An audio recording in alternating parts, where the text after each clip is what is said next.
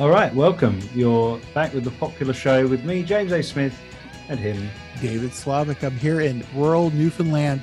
We are roughing through another ice storm, blowing snow, and a tsunami of goodwill from our neighbors. It is a great time to be on the popular show.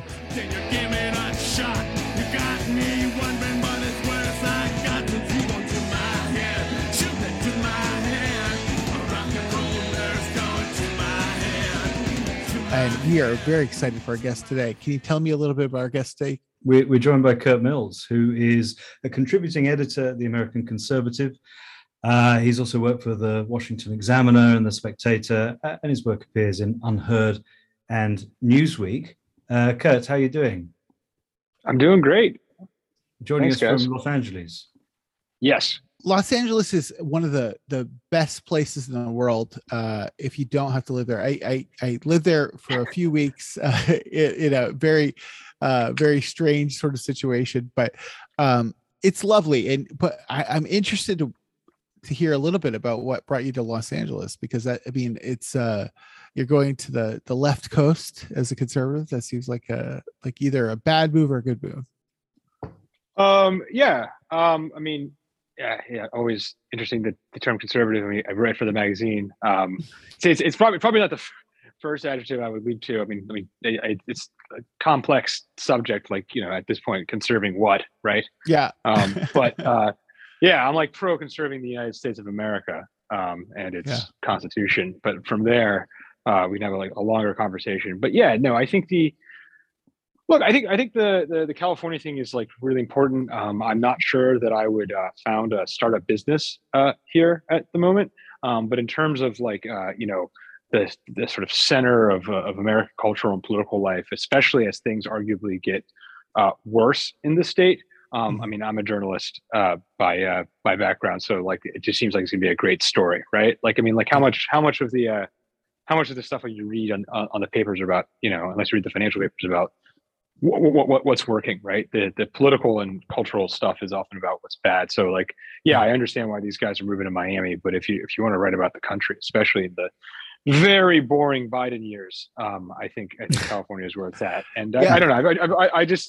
I buy into all the go west young man, California, it's a sort of edge of it all kind of thing. And LA specifically, I think it's just an absolutely alpha city. I mean, one of the most important in the world. So I'm quite interested. It's funny because the nature of LA is gorgeous, like the sea, the mountains, everything, and it's so complicated because it's hard to walk, and as an East Coaster, it's complicated that way. Bad, but can you really walk from the Brooklyn Bridge to Harlem? No, absolutely not. Absolutely not. No, absolutely. But there is something about it, and there is a manifest destiny aspect of it, and and you feel like you're I'm at the edge of the empire at this point, and there's something I could do, and there's something testosterone inducing about going west. I really like it. I guess for the testosterone, but it's true. I buy into the manifest destiny stuff. I'm a complete 19th century man on that front, but I also frankly, I'm from DC, and it's just that the humidity was killing me, and I've really wanted to be in LA, or I've been in California specifically for about 11 years, so I finally made it happen. Actually, one of the huge perks, in my opinion, is that you're on Pacific time.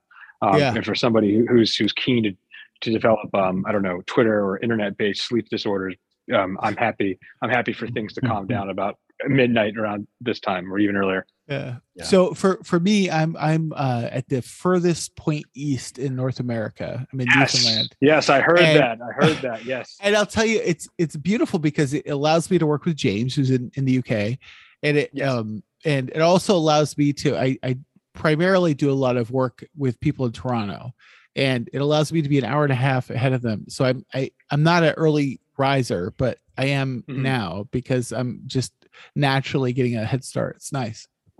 Yeah, no, I mean, I did a fellowship out here 3 years ago, and this is when I was working for the Brits, the Spectator, and Oh my God, it was just it was kind of good, but also like with the London time, I really had to get up quite early.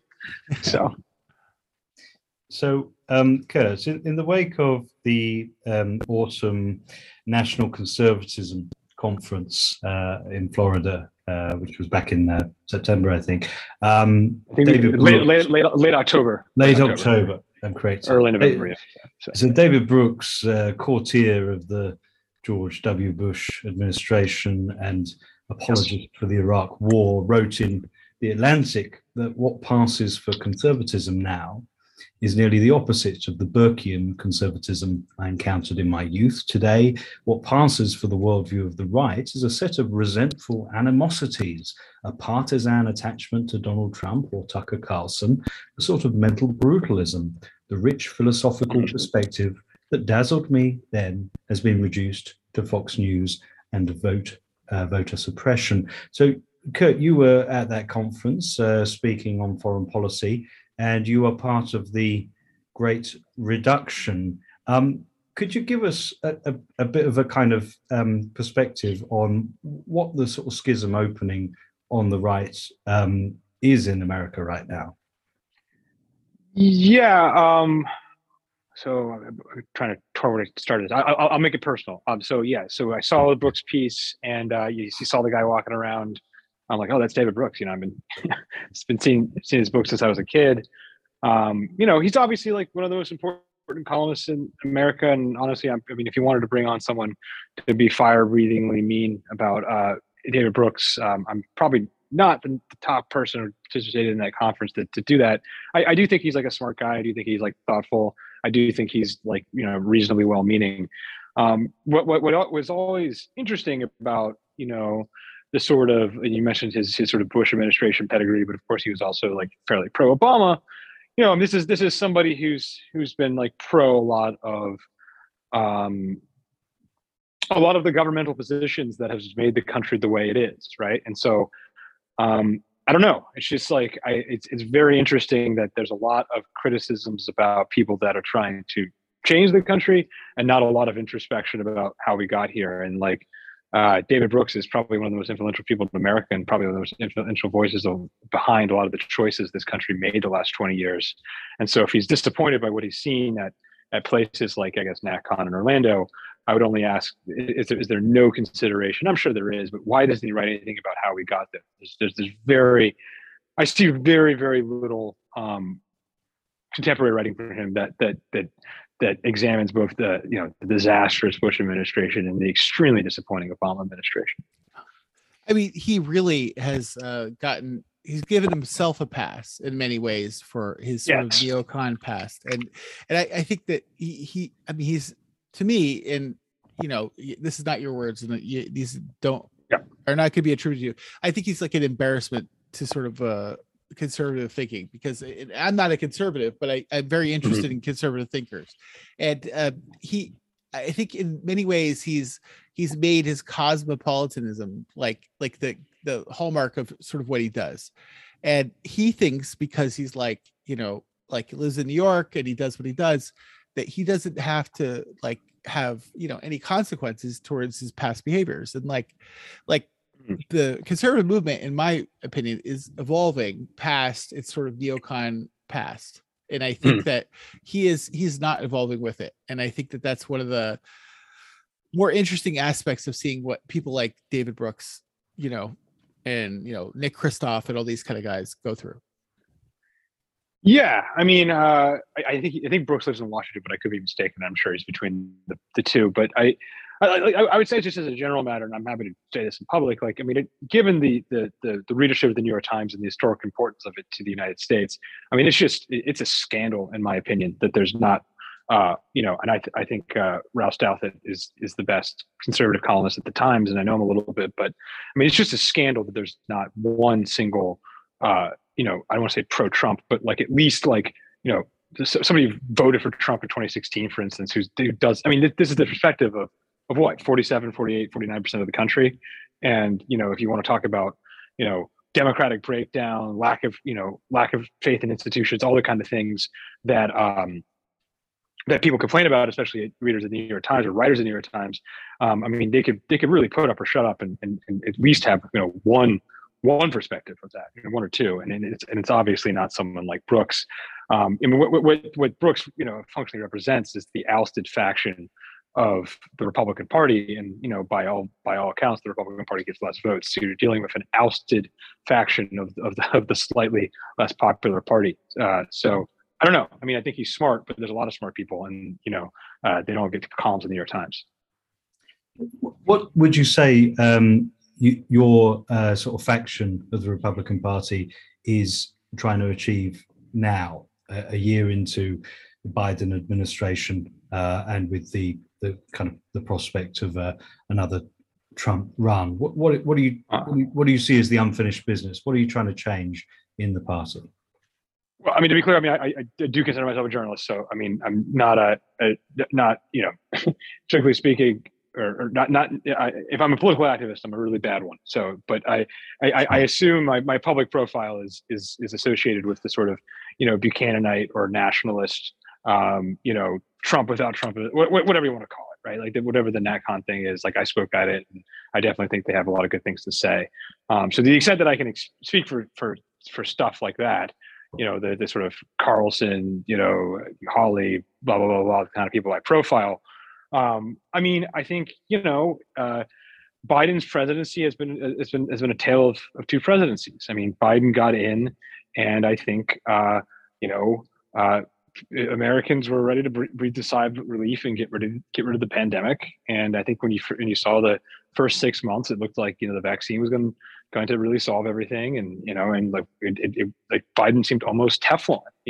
All of the things that would seem like weaknesses, right? Like the fact that he's not this mega celebrity like Trump or Obama, the fact that he was so old, the fact that all of these things helped him in the general election in a way that I think a lot of people didn't expect.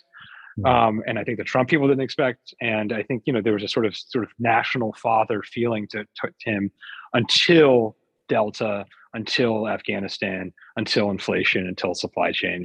And now Biden, I mean, just astonishingly, I'm not saying it's all justified, but I mean, Biden is less popular if you believe the public polling than basically Trump was when he was impeached the first time. So Americans' moods are bad. The jobs numbers today were pretty good. Southwest is serving alcohol on their flights again next month. So maybe the pandemic is I think these things matter. It really does matter. It does matter. No. But I mean, one wonders if this is actually good.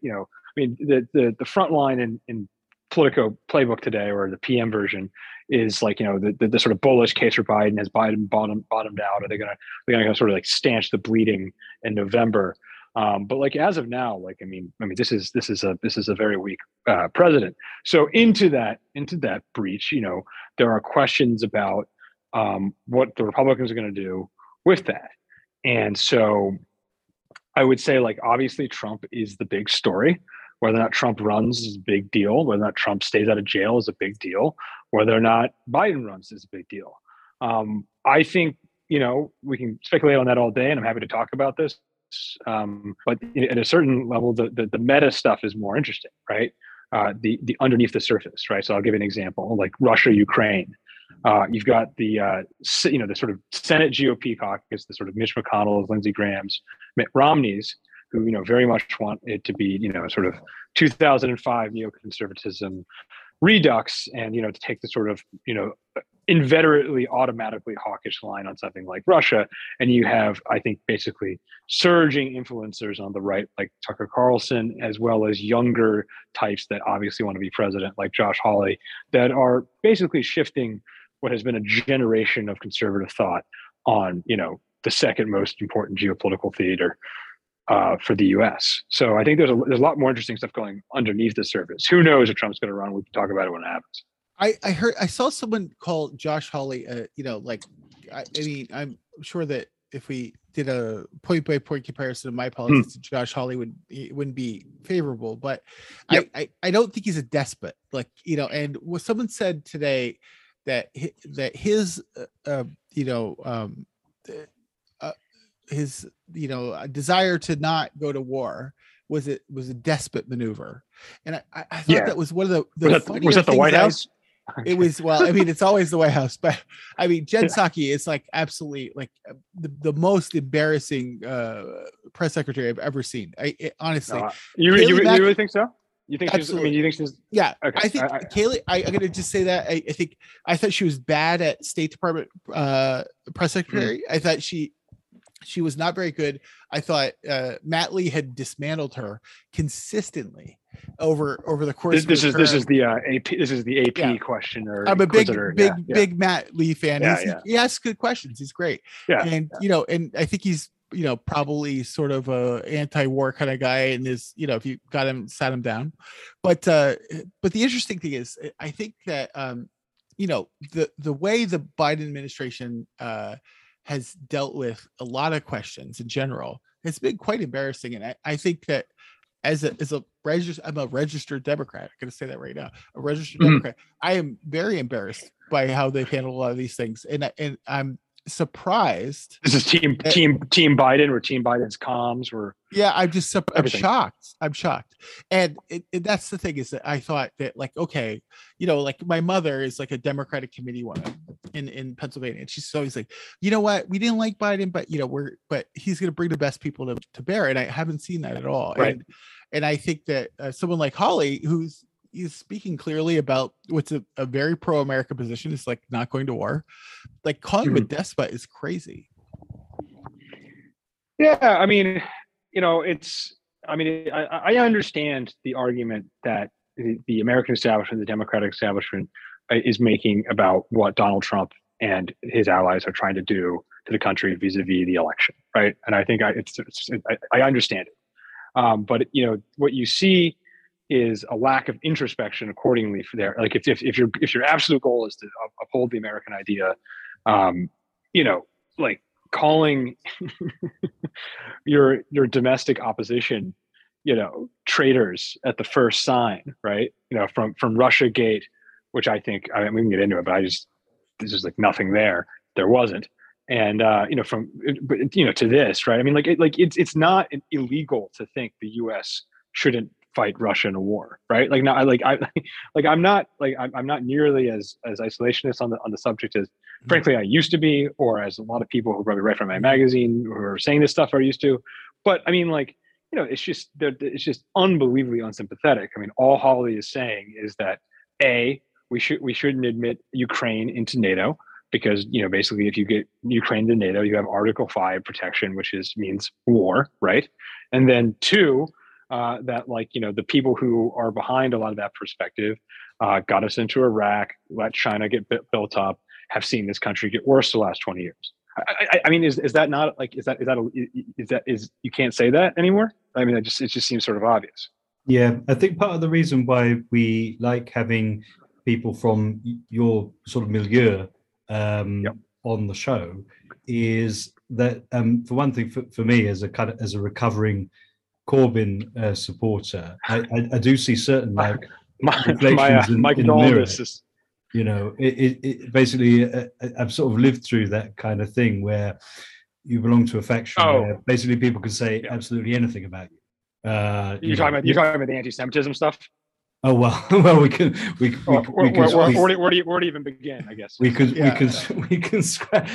scratch that itch in a moment if you're up for it. But I guess I meant more generally, like any foreign policy statement becomes automatically kind of read in the most bad faith. There's a kind of shrinking actually of possible discourse simply because you're in the conversation. But then more positively, what I see in the way that you guys are sort of insurgents in the Republican Party and represent a sort of reckoning with a lot of the very real crimes of the party of the past.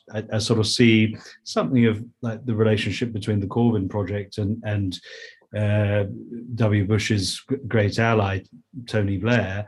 And finally, the fact that whatever I may inevitably dislike in the national conservatism project, making a significant amount of America's politics far more anti-interventionist and anti-war, making an emphasis on the quality of life of the working class a kind of central conversation point again.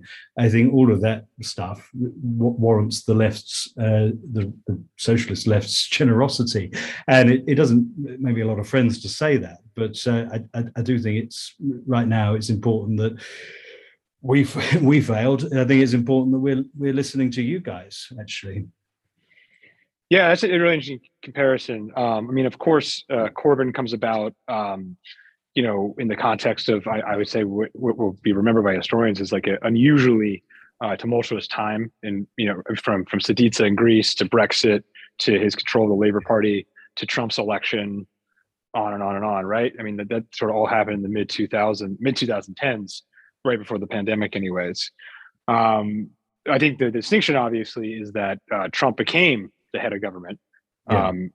And Corbyn didn't. So like it would be, like the true comparison would have been if Trump had lost in 2016 and kind of hung around and see what happens there.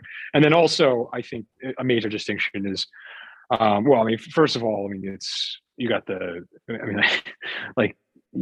government. There's a whole shadow cabinet, right, in Britain, right, and it's all organized, and there's manifestos, right, like so far as I understand, and so Trump is both structurally, but also like dispositionally not doing that. So it's far more open season than that, right? Like, and it's not even fully clear if Trump's like in charge of it, right? Like, I think if he runs, a lot of people will fall in line behind all this. But there's a good chance he doesn't run, and there's a good chance he runs and loses. So it's far more bifurcated. So it's like, it's more interesting because Trump won on the one hand, but it's also like way less clear because, it's not like an up and down vote on Corbynism, So, yeah. And then also, importantly, take something like NatCon, Trump hasn't spoken at one or two. And I think there are all types of people there who are speaking there who are not basically Trump supporters. So it's a little bit more complex.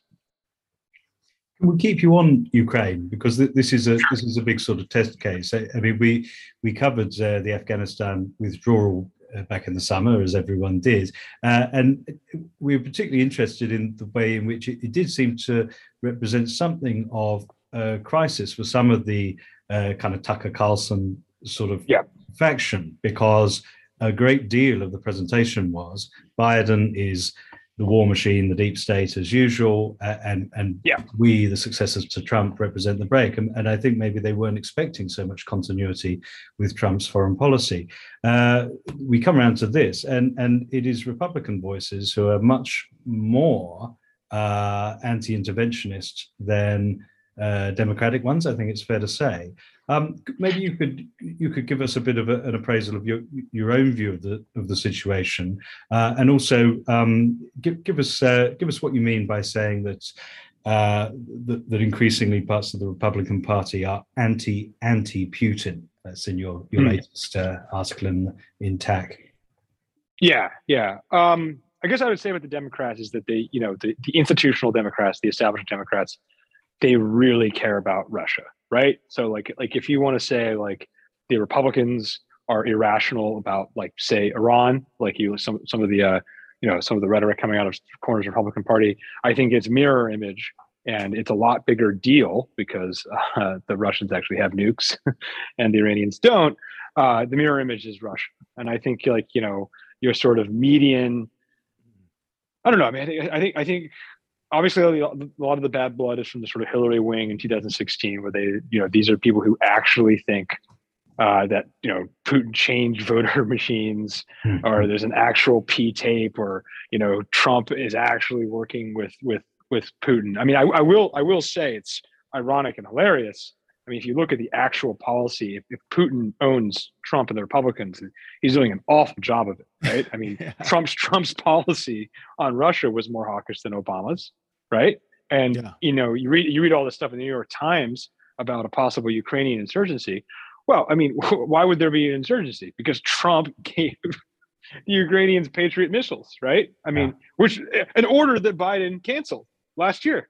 So. I mean, on policy, I'm not sure how much of Trump was paying attention to the details of this, but from bank sanctions to actual heavy weapons, the Ukrainians were supplied by the Trump administration, not really the Obama or the Biden administration.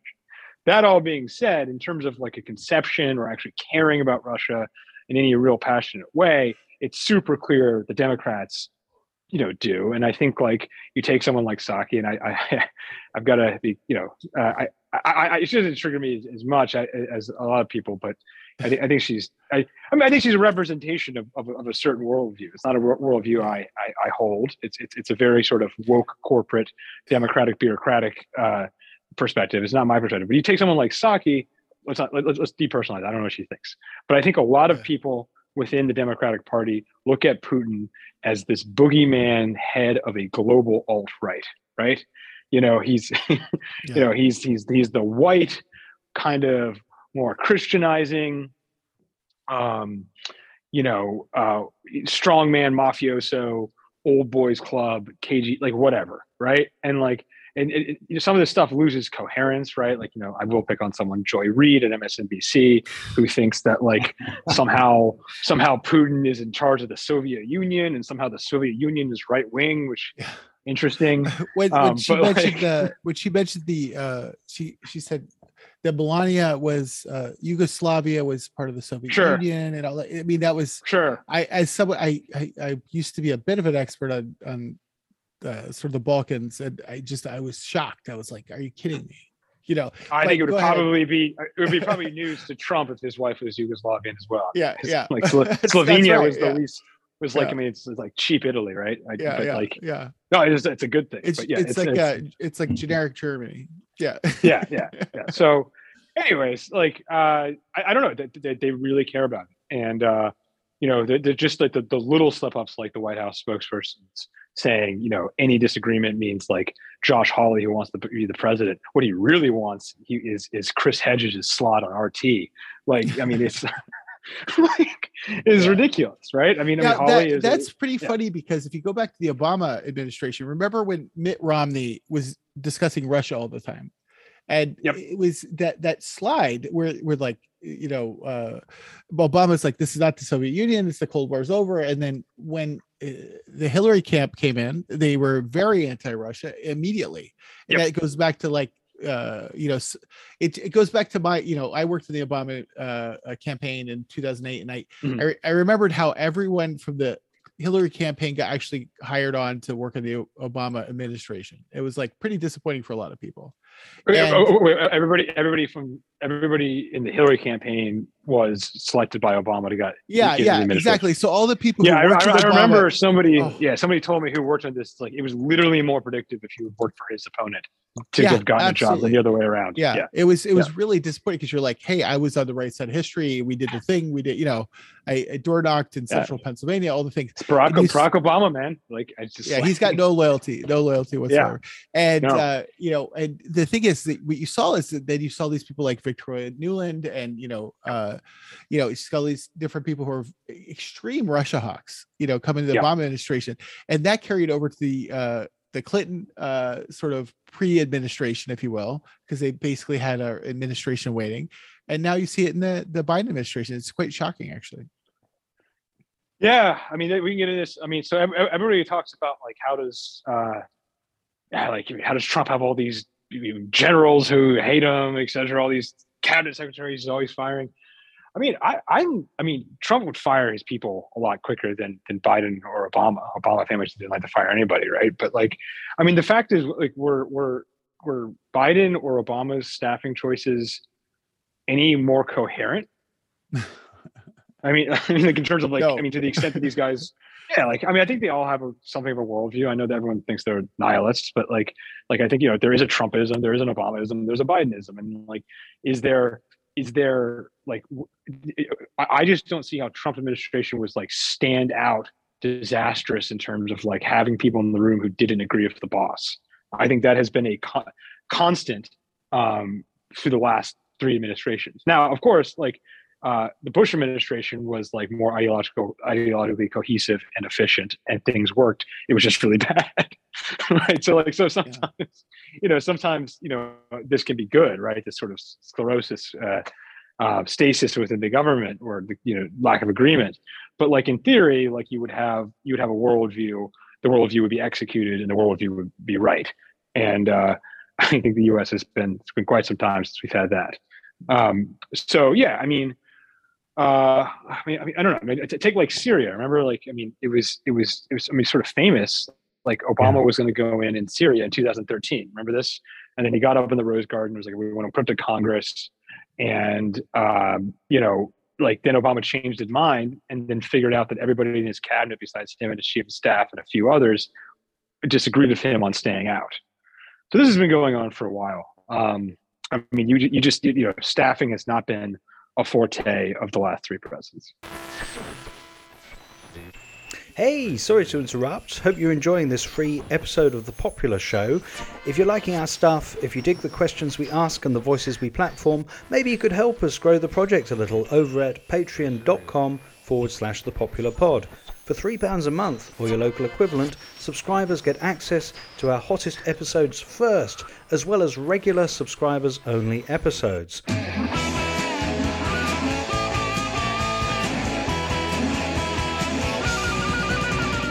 Yeah, I guess the difference is that Trump stands out in that line in being the only one where the kind of offer before his election, I guess we could call it Bannonism, that kind of countercultural, anti-systemic offer was such to raise a lot of people's expectations. And Trump's also unique in that line in having kind of produced in his wake a relatively kind of coherent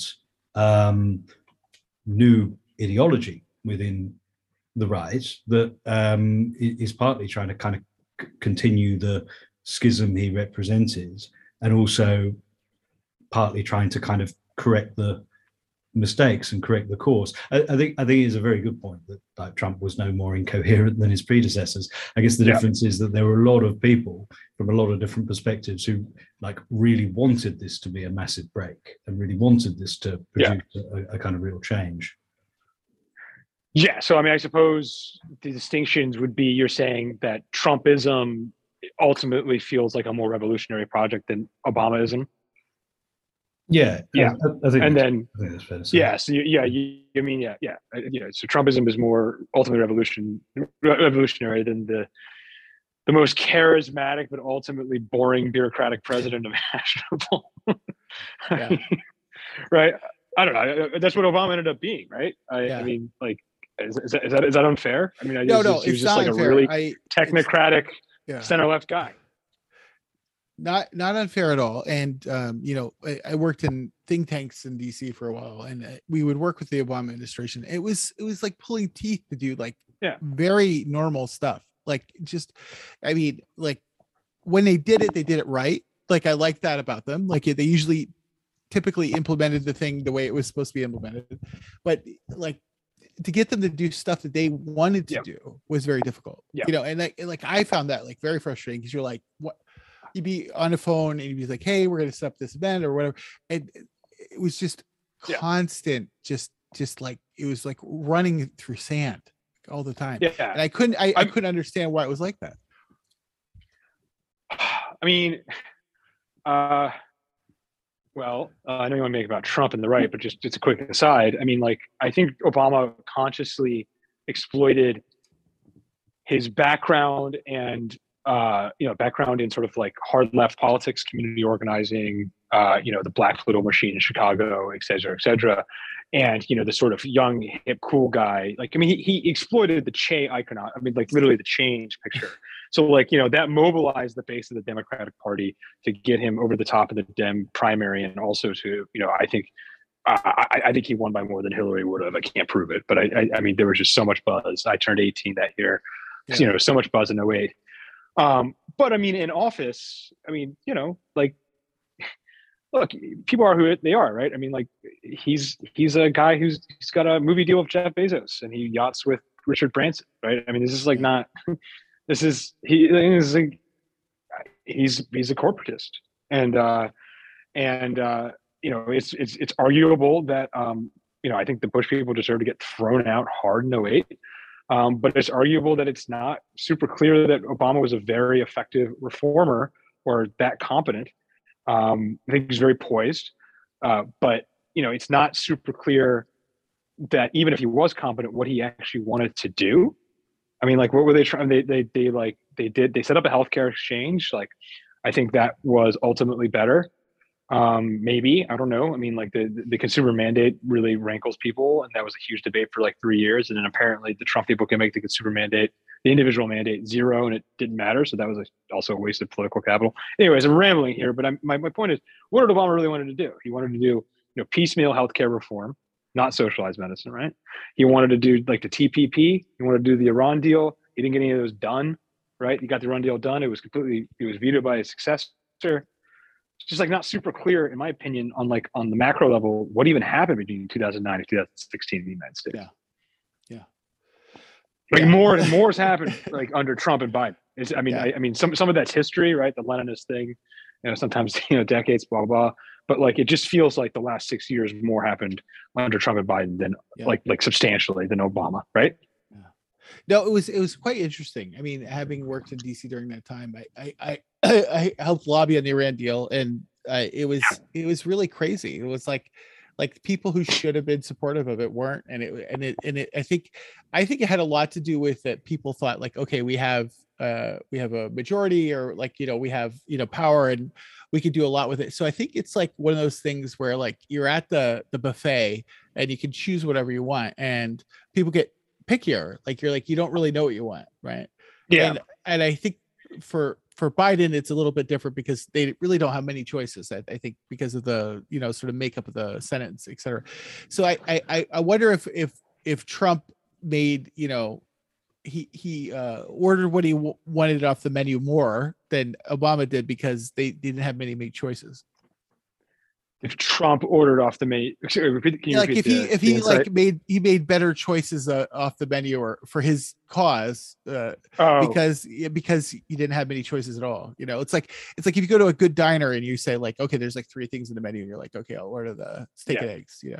Yeah, it's interesting. I mean, part of it obviously is that I mean, if Trump runs in 2024, then like that's like 3 elections that Trump gets as opposed to Obama's 2.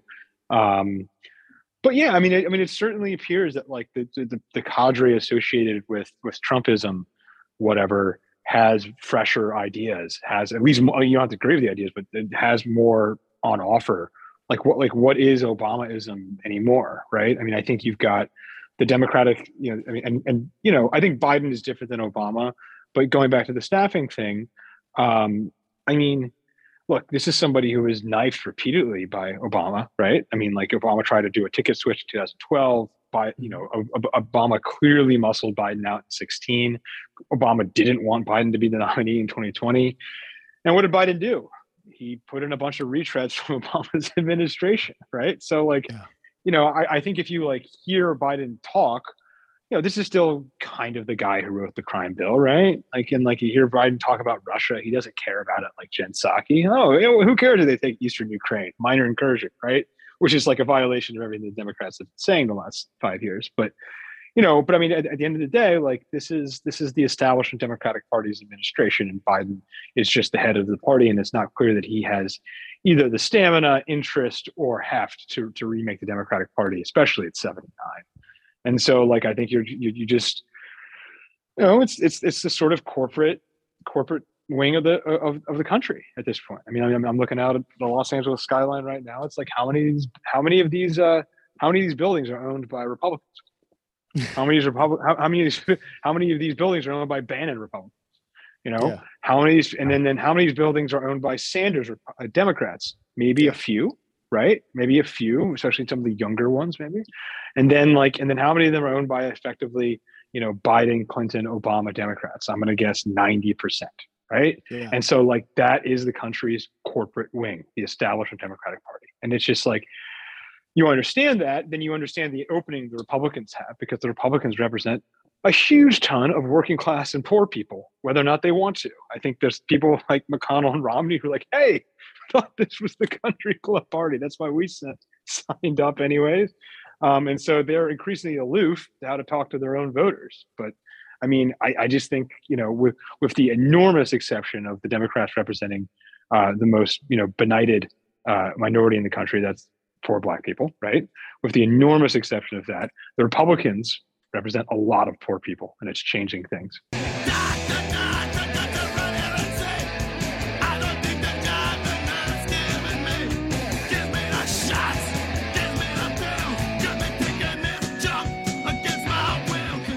I wanted to ask if there is maybe a kind of precariousness of like the faction within the right that most wants that change. I mean, it might make sense to say that the Republican Party is in some ways going to be forced into the hands of this new right precisely because of that poorer and more diverse voter base that Trump accelerated into it. At the same time, I mean, I just see a lot of the same sort of problems that we had with the Corbyn project. First of all, is a party infrastructure that is happy to lose as long as it doesn't have to radically change itself, or that would rather lose than serve that new Trump coalition. The fact that for all that you're talking about the Blair people. Basically, yeah, exactly. They'd rather. I don't think it's that. I don't think it's that extreme. I mean, like no. Blair, like actively was against Corbyn, right? Like he thought it would like he didn't endorse Cameron, or he didn't endorse Johnson, or he didn't endorse May. Corbyn ran against all three, didn't he? Or did he only run against? No, Miliband ran against Cameron, but Corbyn ran twice against Cameron and against Johnson and May, so right? He ran against, he saw off David Cameron over the referendum. Then he was sort of responsible for discrediting Theresa May, and then he lost to Boris Johnson. Yeah, pretty badly. Yeah, got it. So but I don't think Blair officially endorsed Johnson or May, right? But he basically said, I think it's better for Corbyn to lose, essentially, right? If I understand it. Yeah.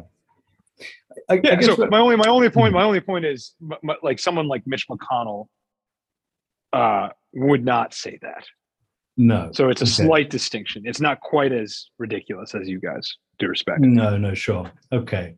I mean, the other sort of pieces of the comparison would be that like we're in agreement that this milieu has all of the energy and all of the momentum around it right now, and whatever their kind of personal level of sincerity, a Josh Hawley or a Tucker Carlson, is absolutely right to think that this is the thing to identify themselves with.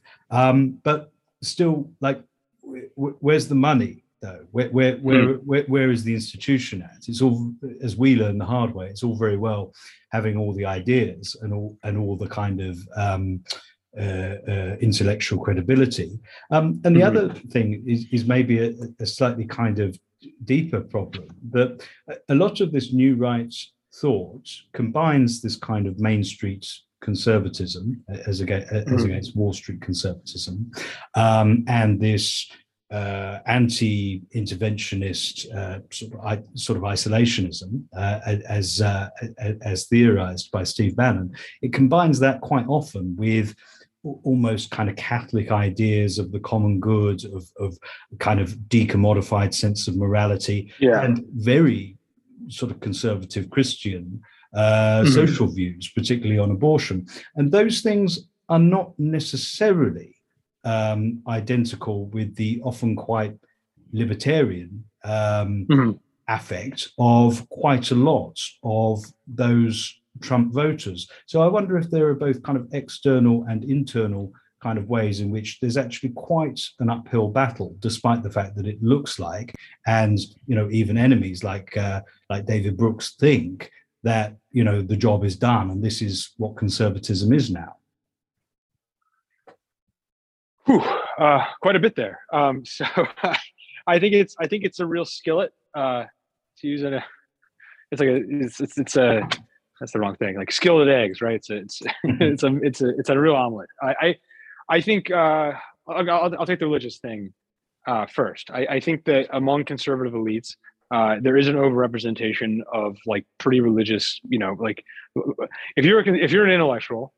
And you are conservative, there's a very good chance that you're fairly religious. Not exclusively, and I think there is a real Catholic thing, and that goes back to, I don't know, the Federalist Society, the kind of the arguably the most successful project of sort of producing conservative elites, right? The SCOTUS nominees.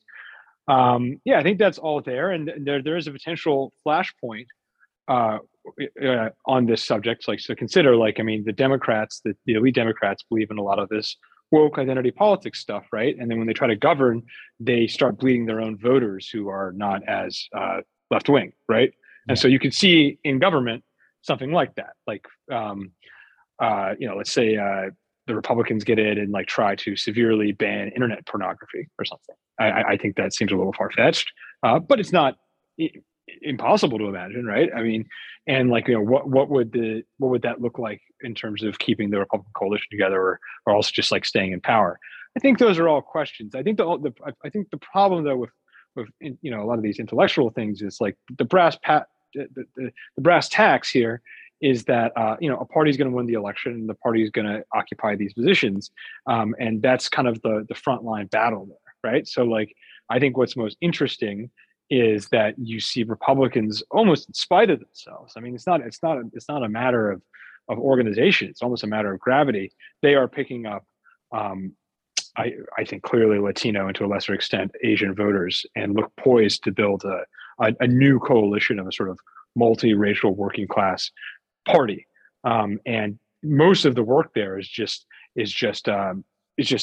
gravity, or because the woke Democratic Party is very much turning people off. Now, you're right. Where is the money? Where is the organization? Who are the people behind this? How is this going to work? How is this not going to get demolished?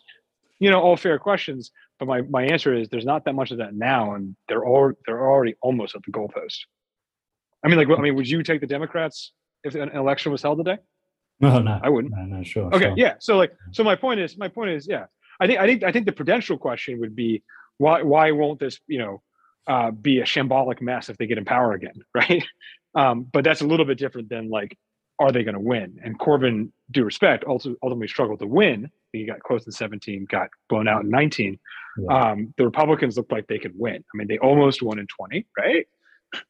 And they won in 16, and in 2024, I mean, it looks like they're almost cracking their popular vote problems, right? Like, I mean, I think the Democrats would still be favored to win the popular vote, but it's not nearly as catastrophic as it once seemed.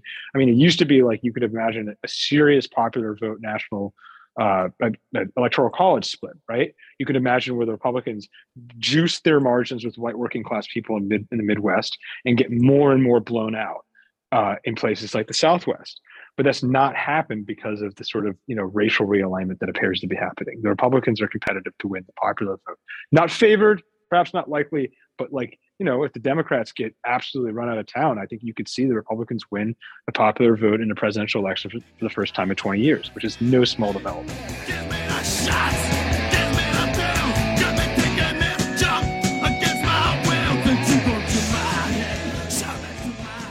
That actually brings up a lot of interesting questions about sort of COVID and sort of the future of like populism and the right. And I think one of the things that's interesting to me is that you have this sort of confluence of frustrations that you're starting to see a little bit more on sort of, I would actually say, the center left. I think the left has been pretty hard lockdown supportive. And you see on the right that people are kind of like moving on, or had moved on, or never really even acknowledged sort of the COVID situation. What effect do you think that COVID will have on sort of how some of this, these broader sort of like interchanges between left populism, right populism play out? How to like what's going to happen with COVID? Yeah, sorry, I know the way you said. Yeah, what you said was more sophisticated. No, it's not. It's fine. It's fine. It's not necessarily like what is going to happen with COVID, but how COVID will affect these things. I see some very interesting through lines on just the way people are relating to some of the restrictions and some of the issues. I'm in Canada now. I mean, we have one of the weirdest sort of reactions to COVID restrictions going on with a convoy. It's quite. I'm sorry. I know. Go I know ahead. Canada is a real country. It's a very serious Yeah. country. But there's just something about the Canadian coverage of the U.S. It's just like it's this anything is. And then of course, like Trudeau is just like a parody of a center left Canadian, and so there's just like the whole thing is really funny to everybody in America. And the Conservative Party, we have a guy named Aaron O'Toole was running I mean, he's like he's called Tool. Yeah. And he's just like, like the biggest mayo head I've ever seen in my life. And it's just like it's so interesting because, and then you have Jagmeet Singh who's like pretty. He's in charge of the Mulcair party. What is that? He's the NDP party. Yeah. It's the NDP. national, sorry. Yeah. And the NDP is like an interesting party, like on a sort of regional level. And, they've done some interesting things in government. That's the reason we have like nationalized healthcare, or provincialized healthcare that's sort of nationalized. It's a little more complicated than people realize, but it's like if Bernie Sanders was in charge of a party, but was also in charge of like a New England Confederation. Yeah, exactly. Old socialists. That's exactly. Yeah. And it's pretty interesting to see because we, despite our sort of left leanings, have been anti-mandates in a lot of ways, and I think that it's like. I'm a liberty guy, like, I'm an American in that way. And it's been very interesting to me because I see like kind of how it's played out here, and everything in Canada is kind of like a weird copy of the US in a lot of ways, especially on the conservative side. You can laugh about it though, but I mean, Trudeau intervening, turning this fucking parade of lorries into public enemy number one. I can't even keep track if he really like. I understand like you should make fun of it. When people are actually being misinformed, it's bad. But has he fled or not? It's so unclear. Yeah. So the White House has done the same thing with intervening in order to declare that Spotify should indeed get rid of Joe Rogan. It's like in both cases, COVID isn't scary enough anymore. So you have to sort of like make this new enemy, but in both cases you've chosen like the most hilarious example. Well, it's funny, especially because the administration here has been very hard, and so my wife writes a bit about Indigenous issues here in Canada, and they've been extremely hard on sort of similar blockades by Indigenous groups that I think were rightful in a lot of ways. And we don't really have this here in the US, which is we may, but it's French, right? Like the French do this. And so there's a little bit of, I think that's quite, and plus we have this sort of Western issue. Like it's like, we have the Western provinces, they were added later. They have a little bit more of a sort of American style of sort of liberty. So you're seeing this sort of weird interchange where like in Canada, they're actually like standing up a little bit more in a more organized way, but it's also quite strange. And I don't know what the impact, I think on the politics here, I don't think the Liberals are going to lose power, but I think that there is something about the Youngkin sort of election and things like that. I think that will play out in the US, and I'm very interested in that. How does Youngkin affect Canada? You mean the tides are just going right way? I think the conservative energies. I think that there's things about the way these overall sort of global policies that are sort of top down are affecting local issues, and I think that that's going to help conservatives in ways that I don't think Democrats are anticipating. Well, it's interesting because I think there's a lot of interesting parallels between war on terror and COVID and government. Those are the big sort of. I mean, obviously, the financial crisis is big, but it's not a violent shock, right? Literally, right? In terms of deaths. I know there's deaths according to suicide financial, but you get what I'm saying, right? Like something came out of nowhere and society reacted, right? And so it's going to be interesting because in the U.S. It's a split decision, right? Trump was in charge of the early part of the pandemic, and then Biden has taken what I hope is the second half, hopefully not the second inning, but versus Boris owns the pandemic, as you are seeing. now, and Trudeau owns the pandemic, right? And so like it's more it's cleaner in a lot of ways in those countries. And I think the lack of clarity in the U.S. matters because you see stuff like debates about. I mean, it's interesting because I think. I mean, there's all different wings. So like, I mean, if I take like different, like let's take some prominent Republicans, right? So like Trump's position was we should have locked down, and the vaccine is good, right? He's not pro-mandate. There's no pro-mandate big Republicans, right? But he's like the vaccine's good. We should have locked down. DeSantis is in Florida, right? He's revealed. Like, he basically thought the lockdown was crock by late March, right? And he was saying that by May in Florida, effectively. And he's also pro-vaccine, right? And granted, anti-mandate and hasn't disclosed whether or not he got a booster, which was a fight with Trump. So but he got the first 2 doses, right? And he also was this time last year, DeSantis was in trouble because he streamlined vaccine access to certain senior communities. And I honestly don't know enough about the scandal to know if there's any validity to it, but things change quickly, is my point. And then, take someone like Carlson. Carlson was pro-lockdown, and I'm not saying he's anti-vaccine, but he certainly airs a lot of anti-vaccine sentiments on his show. Like he's just asking questions or having that venue. So it's sort of all over the place. Versus like if the Republicans had been out of power when this happened, you might have seen a more clearly both anti-lockdown and anti-vaccine party. Full disclosure, my own preferences on this, because I just think I'm just going to give them as a human being. I was pretty lockdown skeptical, and I'm very pro-vaccine. And I think history will record the lockdown was an overreach and messed this up more than was worth it. Not sure how many lives we saved, and I think that the anti-vaccine stuff is nonsense. And people should get vaccinated. Those are my own preferences. No, I think statistically, I just heard about a study about sort of now I'm in Newfoundland, so we had like literally you couldn't come into the province. Like it was we were literally like a New Zealand type situation. So our levels are very low. That's different, right? But like in a normal place that isn't an island in the middle of the Atlantic, it's like almost impossible to like do those types of things. And it's pretty clear that those lockdowns didn't really help very much. And to what end, and like what will there be any reckoning about that? That's very interesting to me. Or like at least somebody would say like, hey, we didn't know, we did what we could, but I don't see much of that going on.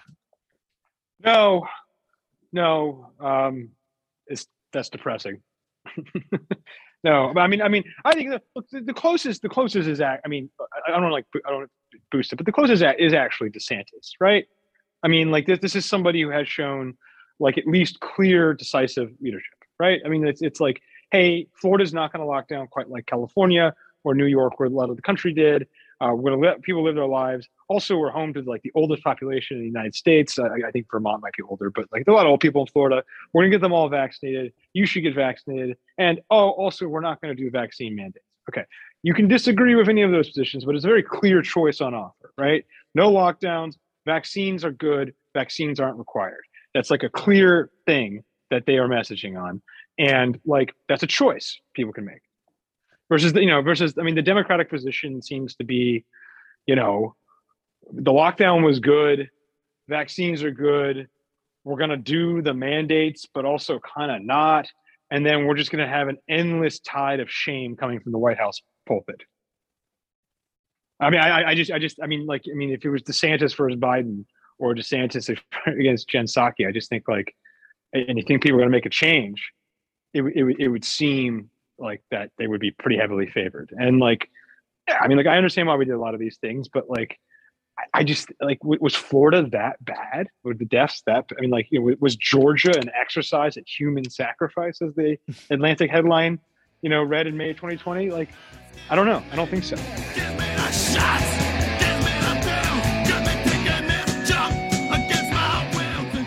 Curt Mills, thanks so much for joining us on the Popular Show. This has been an invaluable examination of the state of American politics, and also a glimpse into the particular shifting dynamics of the right right now. Thanks so much for joining us, and I hope we can continue this conversation at another time. Thanks, guys. If you're ever stateside or in LA or DC, we should get a drink. So appreciate it. Absolutely. Yeah, I look forward to it. Thank you so much. And it's a real pleasure.